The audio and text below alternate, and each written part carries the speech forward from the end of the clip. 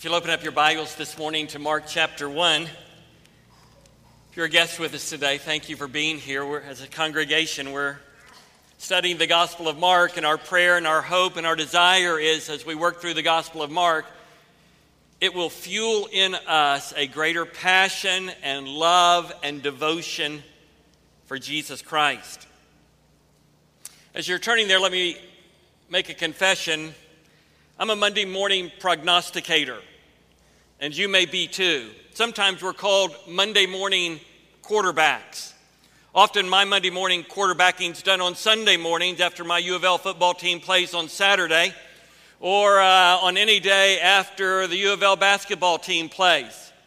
Now, sitting in the cool, air-conditioned confine of my home, sitting in my easy chair as I watch Louisville play basketball or football, I know I could do a better job than those guys do on some days. And I think you probably think the same thing about the coaches of the teams that you follow. From a very isolated, secure setting, we know exactly what people ought to do. We know exactly the plays that ought to be called. We know exactly how things should be carried out on the court or on the football field. We're Monday morning quarterbacks. You know, there's such a thing as Monday morning quarterbacks in the realm of theology, too. We call them ivory tower theologians. Ivory tower theologians are people who make theological pronouncements without any real-world ministry experience. They write books, they speak in large conferences, and yet they live in isolation from the real world.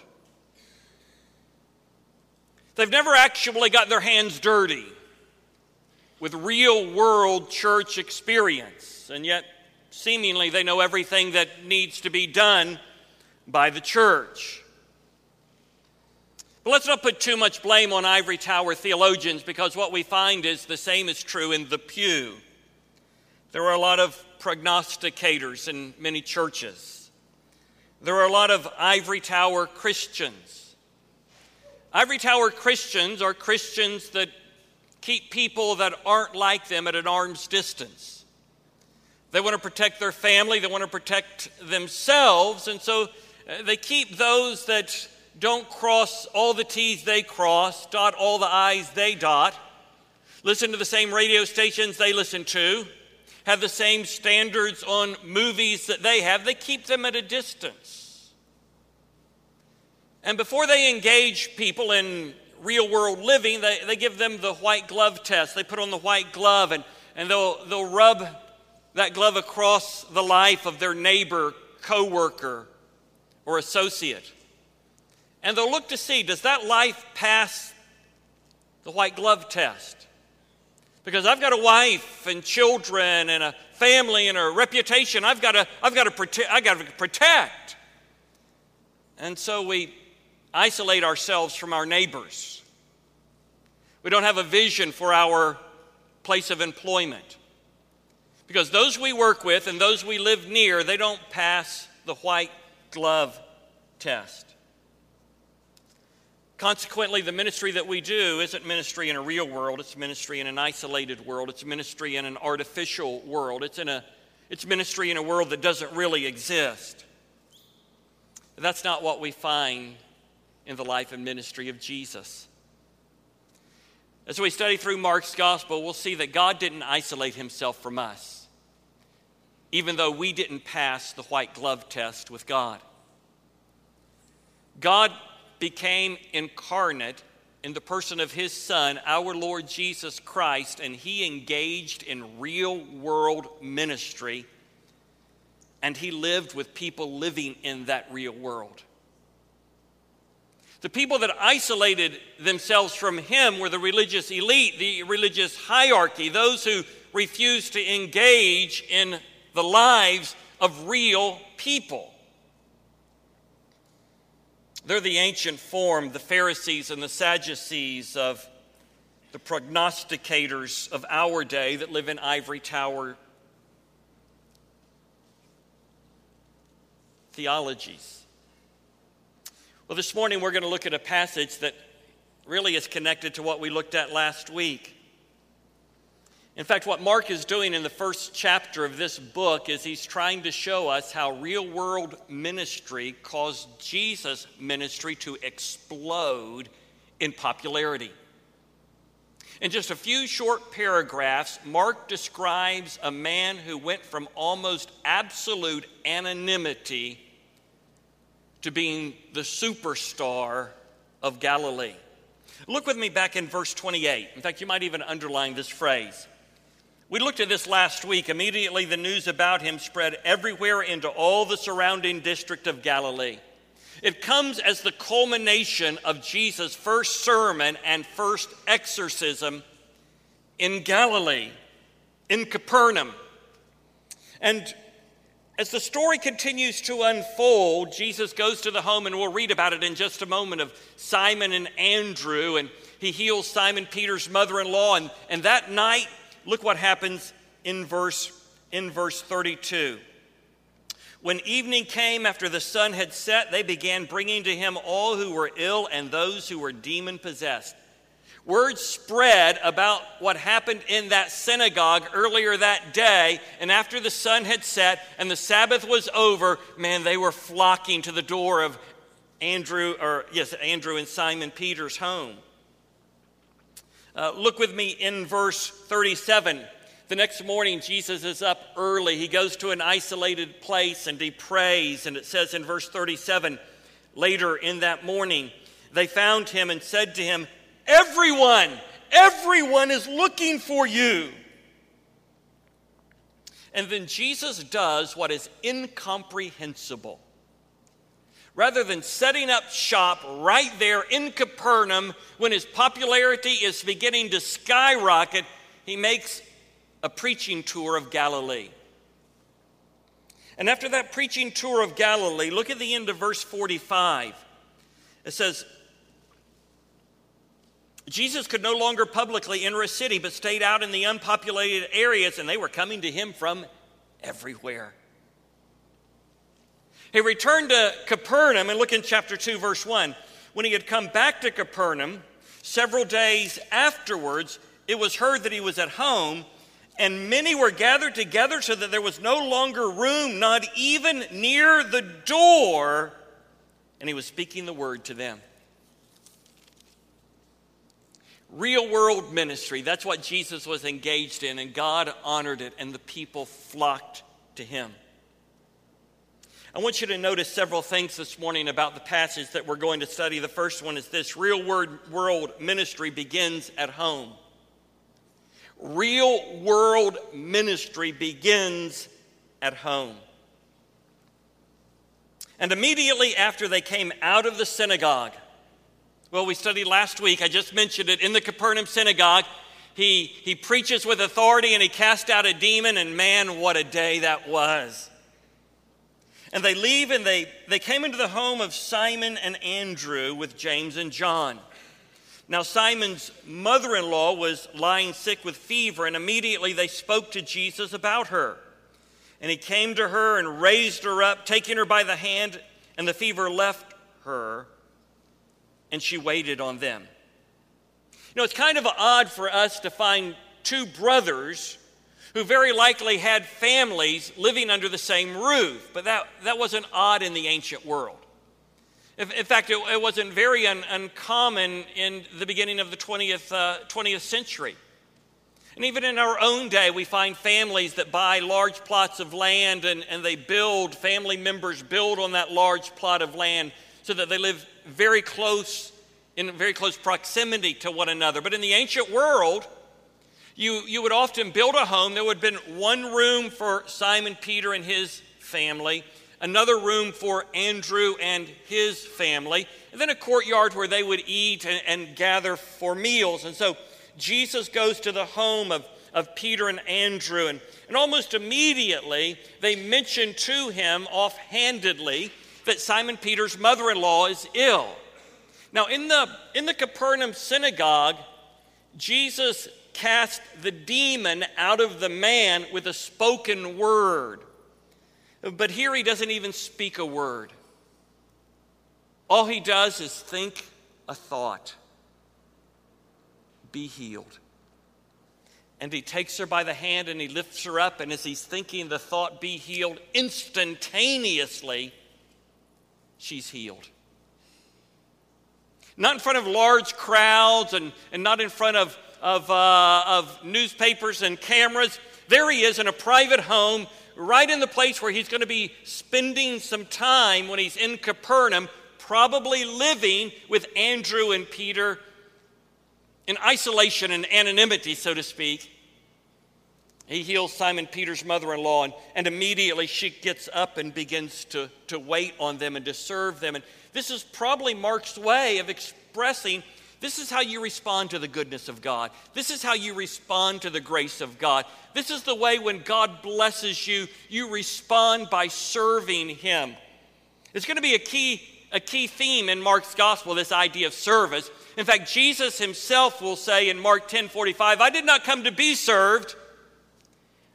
I came to serve and to give my life as a ransom for many. And Simon Peter's mother-in-law does exactly what every disciple should do that knows the grace of God experientially. They serve Christ. I want you to notice, secondly, in this passage, that real-world ministry, while it begins in the home, it doesn't stay there. It doesn't isolate itself from those in need and those who are suffering and those who are not a part of our immediate family. Real-world ministry goes to the streets. And in verses 32 through 34, Jesus begins to heal those who come to him. Look in verse 32. When evening came after the sun had set, Mark has a propensity for redundancy. And if I were grading a paper at the seminary, I would have found this to be redundant. But since he's writing under the inspiration of the Holy Spirit, I'll let it go this time. Now, what Mark is doing is he's driving home a point. That's why he repeats himself here. When evening came after the sun had set, he's trying to accentuate the thought these people were so caught up in the rules and regulations of the Pharisees that governed the Sabbath day, they did nothing that might cause them to transgress an extra biblical tradition that had been established by the rabbis about what was appropriate and inappropriate activity on the Sabbath. And you couldn't heal a person on the Sabbath day. You couldn't carry a sick person to a healer on the Sabbath day. They were just caught up in this legalism, and it paralyzed their souls. But when evening set, and the clock struck 6, and the Sabbath was over, they began bringing to him all who were ill and those who were demon-possessed. And the whole city gathered at the door. And he healed many who were ill with various diseases and cast out many demons. And he was not permitting the demons to speak because they knew who he was. This is the kingdom of God advancing. This is the kingdom of God assaulting the kingdom of darkness.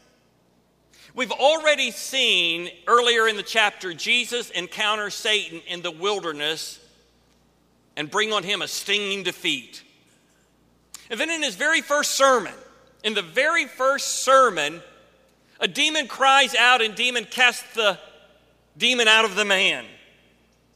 And now they're gathering at the door, and there are people that have demons, and Jesus is not permitting them to speak because they knew who he was. He's casting out the demons. That is, for the third time in this short opening of the gospel, we've seen how the kingdom of God is bringing down the kingdom of darkness. And we see Jesus healing the sick. We need to talk about for a moment, does God heal miraculously today? Because we're going to encounter this over and over again in Mark's gospel. Does God heal miraculously today? Well, of course he does. That's why we pray for people. That's why we gather around people and we ask God to touch them and bring them physical healing. whether it's directly and apart from medical technology or whether it is a part of medical technology. We pray God's healing on people. And we've seen some wonderful and literally miraculous things happen. But you know, there's a lot of people that teach that God wants to heal everybody.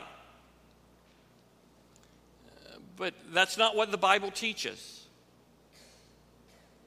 The Apostle Paul in 2 Corinthians, he prayed 3 times that his thorn in the flesh would be removed, and God's answer to him was, "My grace is sufficient for you." So those who say if you've got enough faith, God will heal you, are saying Paul didn't have enough faith for God to heal him. Because it's very possible that Paul's thorn in the flesh had something to do with an eye disease. And if God healed every person every time, when would a person die? Sometimes God heals and sometimes God has a different plan. If you've been a member for any length of time at all, you know I've got a degenerative retinal disease. And it's not because we haven't prayed that God would heal me. I'm able to drive during the day very safely, and when I'm not, I won't drive during the day. There's coming a day when I will have to give up driving very likely altogether. We recently, just this last week, my wife's car was about 13 years old. My car's 13 years old. We got her a new used van. So we're in our mid-50s driving a van still. But we got plenty of room for our grandkids, and that's what mattered to us. That's what mattered to her. I wanted a sports car, but that's what mattered to us. So she said to me the night that we got her car, she said, "Honey, we need to start saving money because your car's almost 13 years old. It's got 150,000 miles. You know, let's save up money and we'll get you a new used car too." And I said, "You know, honey, we don't know how much longer I'm going to be able to drive." And her eyes filled with tears, and she said, "I know, but you can drive today."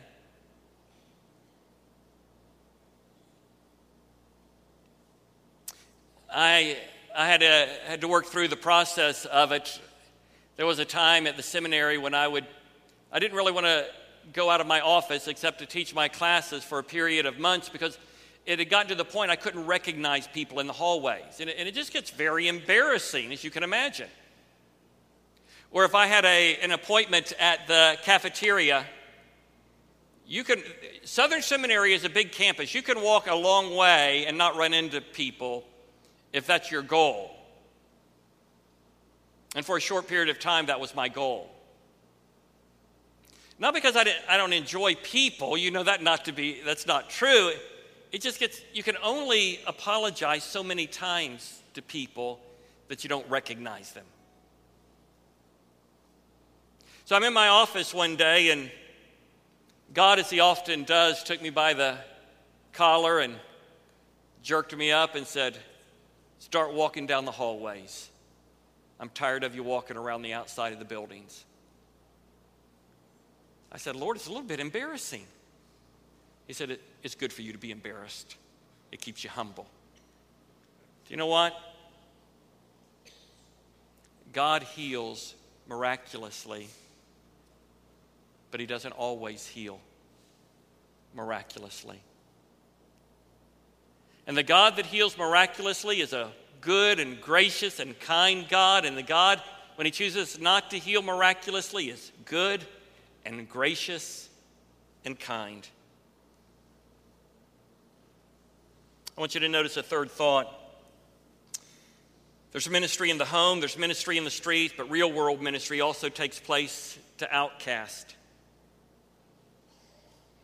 In verses 35 through 45, there are 2 scenes. It's the following day. Early in the morning, Jesus finds an isolated place, a lonely place, and he goes there to pray. It begins in verse 35 and goes through verse 39. Look at it with me. In the morning, While it was still dark, Jesus got up, left the house, and went away to a secluded place and was praying there. Notice that redundancy again at the very first part of the verse. In the early morning, while it was still dark, Jesus got up, left the house, went away. I mean, that's extending that out just a little bit. But the point is, Mark wants us to know Jesus lived by the power of prayer. That Jesus felt it imperative to be alone with his heavenly Father, even if the previous day had been filled with unbelievably heavy ministry.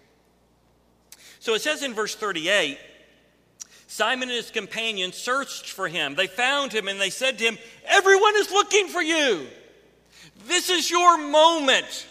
The wave is here. Let's catch the wave. Let's ride the wave. We can set up shop in the synagogue here. We can write books about church growth here. We can begin to do conferences from here. The people are coming. They're being drawn here. Everybody's looking for you." And what Jesus says is completely counterintuitive. It goes against every bit of advice you'll ever read in any book on leadership strategy. He says, "Let us go somewhere else to the towns nearby so that I may preach there also. For that is what I came for." You see, the necessity and the importance of prayer, being in solitude with God, allows God to direct us in the way that he wants us to go.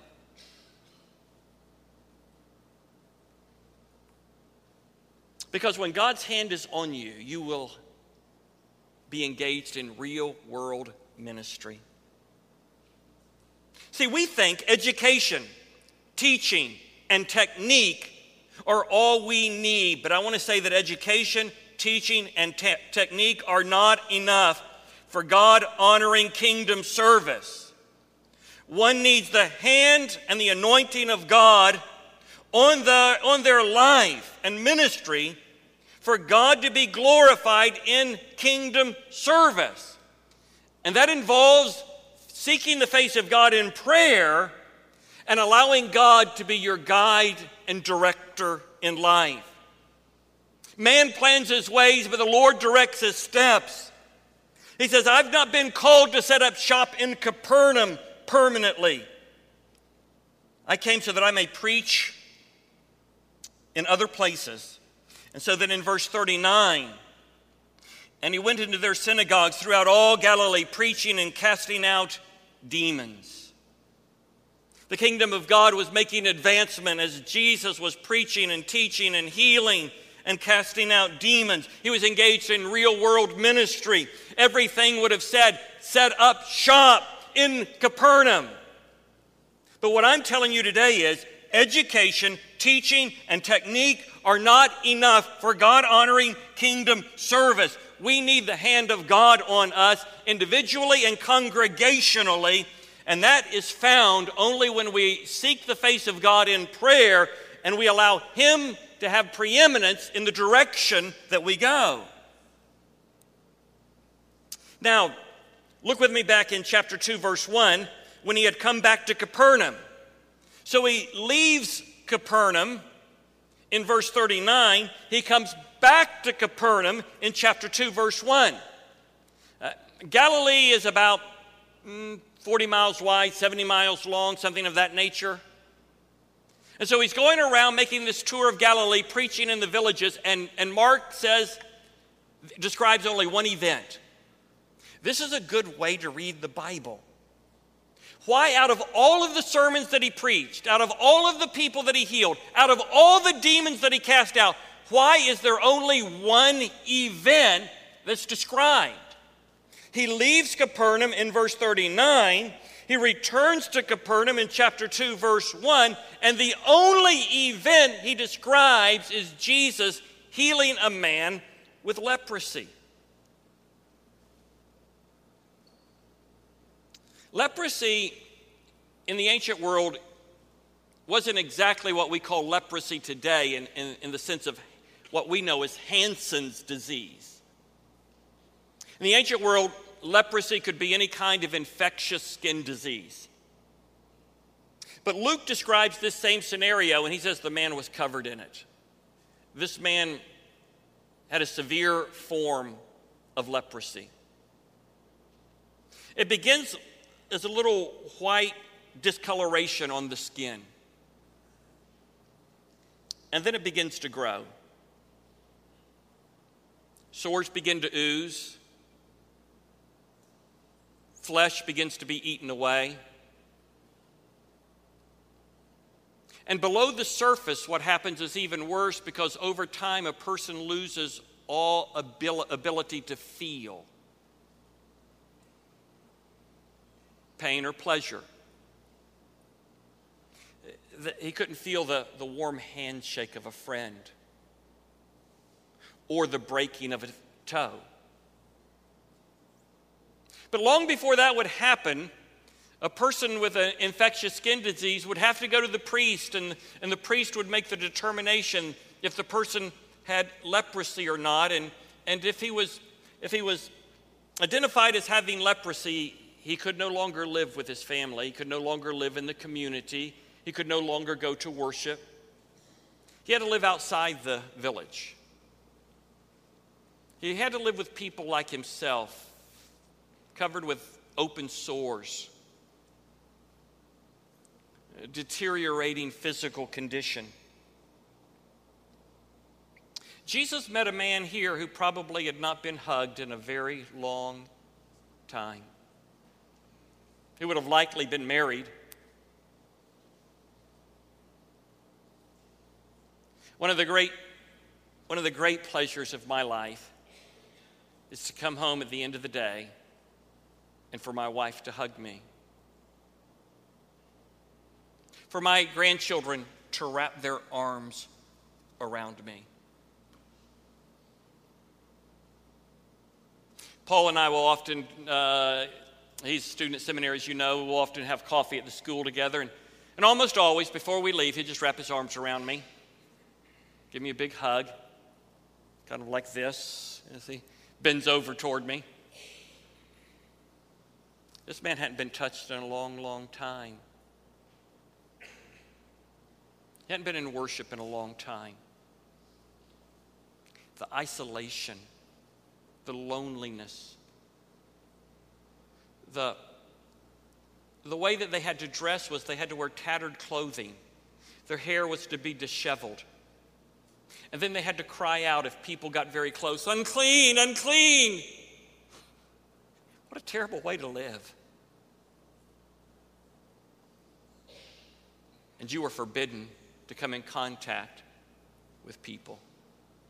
And people were forbidden to come in contact with you. And yet this man, he sees Jesus, he rushes to him. And he beseeches him. He falls on his knees and he says, "If you are willing, you can make me clean." He knows Jesus can heal him because Jesus' reputation has been like a wildfire scorching through the Midwest. But he says, if you are willing, he means if you're willing for somebody like me, a leper, an outcast, you can make me clean. And Jesus doesn't put on a white glove. He doesn't give him the white glove test. I'm going to just see, let me run my finger across your forehead. Look at the ooze, the filth. I just can't, and I just can't. I've got to protect myself from you. No, that's not what Jesus. He's moved with compassion. His heart goes out to him. He stretches out his hand. He says, I'm willing. Be cleansed. Immediately, the leprosy left him, and he was cleansed. You see, Jesus is teaching us about the priority of being salt and light. Getting our hands dirty in kingdom proclamation. The healing of this leper is intended to instruct us you can't follow Jesus and live a safe life. You can't follow Jesus and live in isolation from the outcast. You can't follow Jesus and be an ivory tower Christian. If you're going to be a believer, you've got to be willing to engage the outcast, the broken.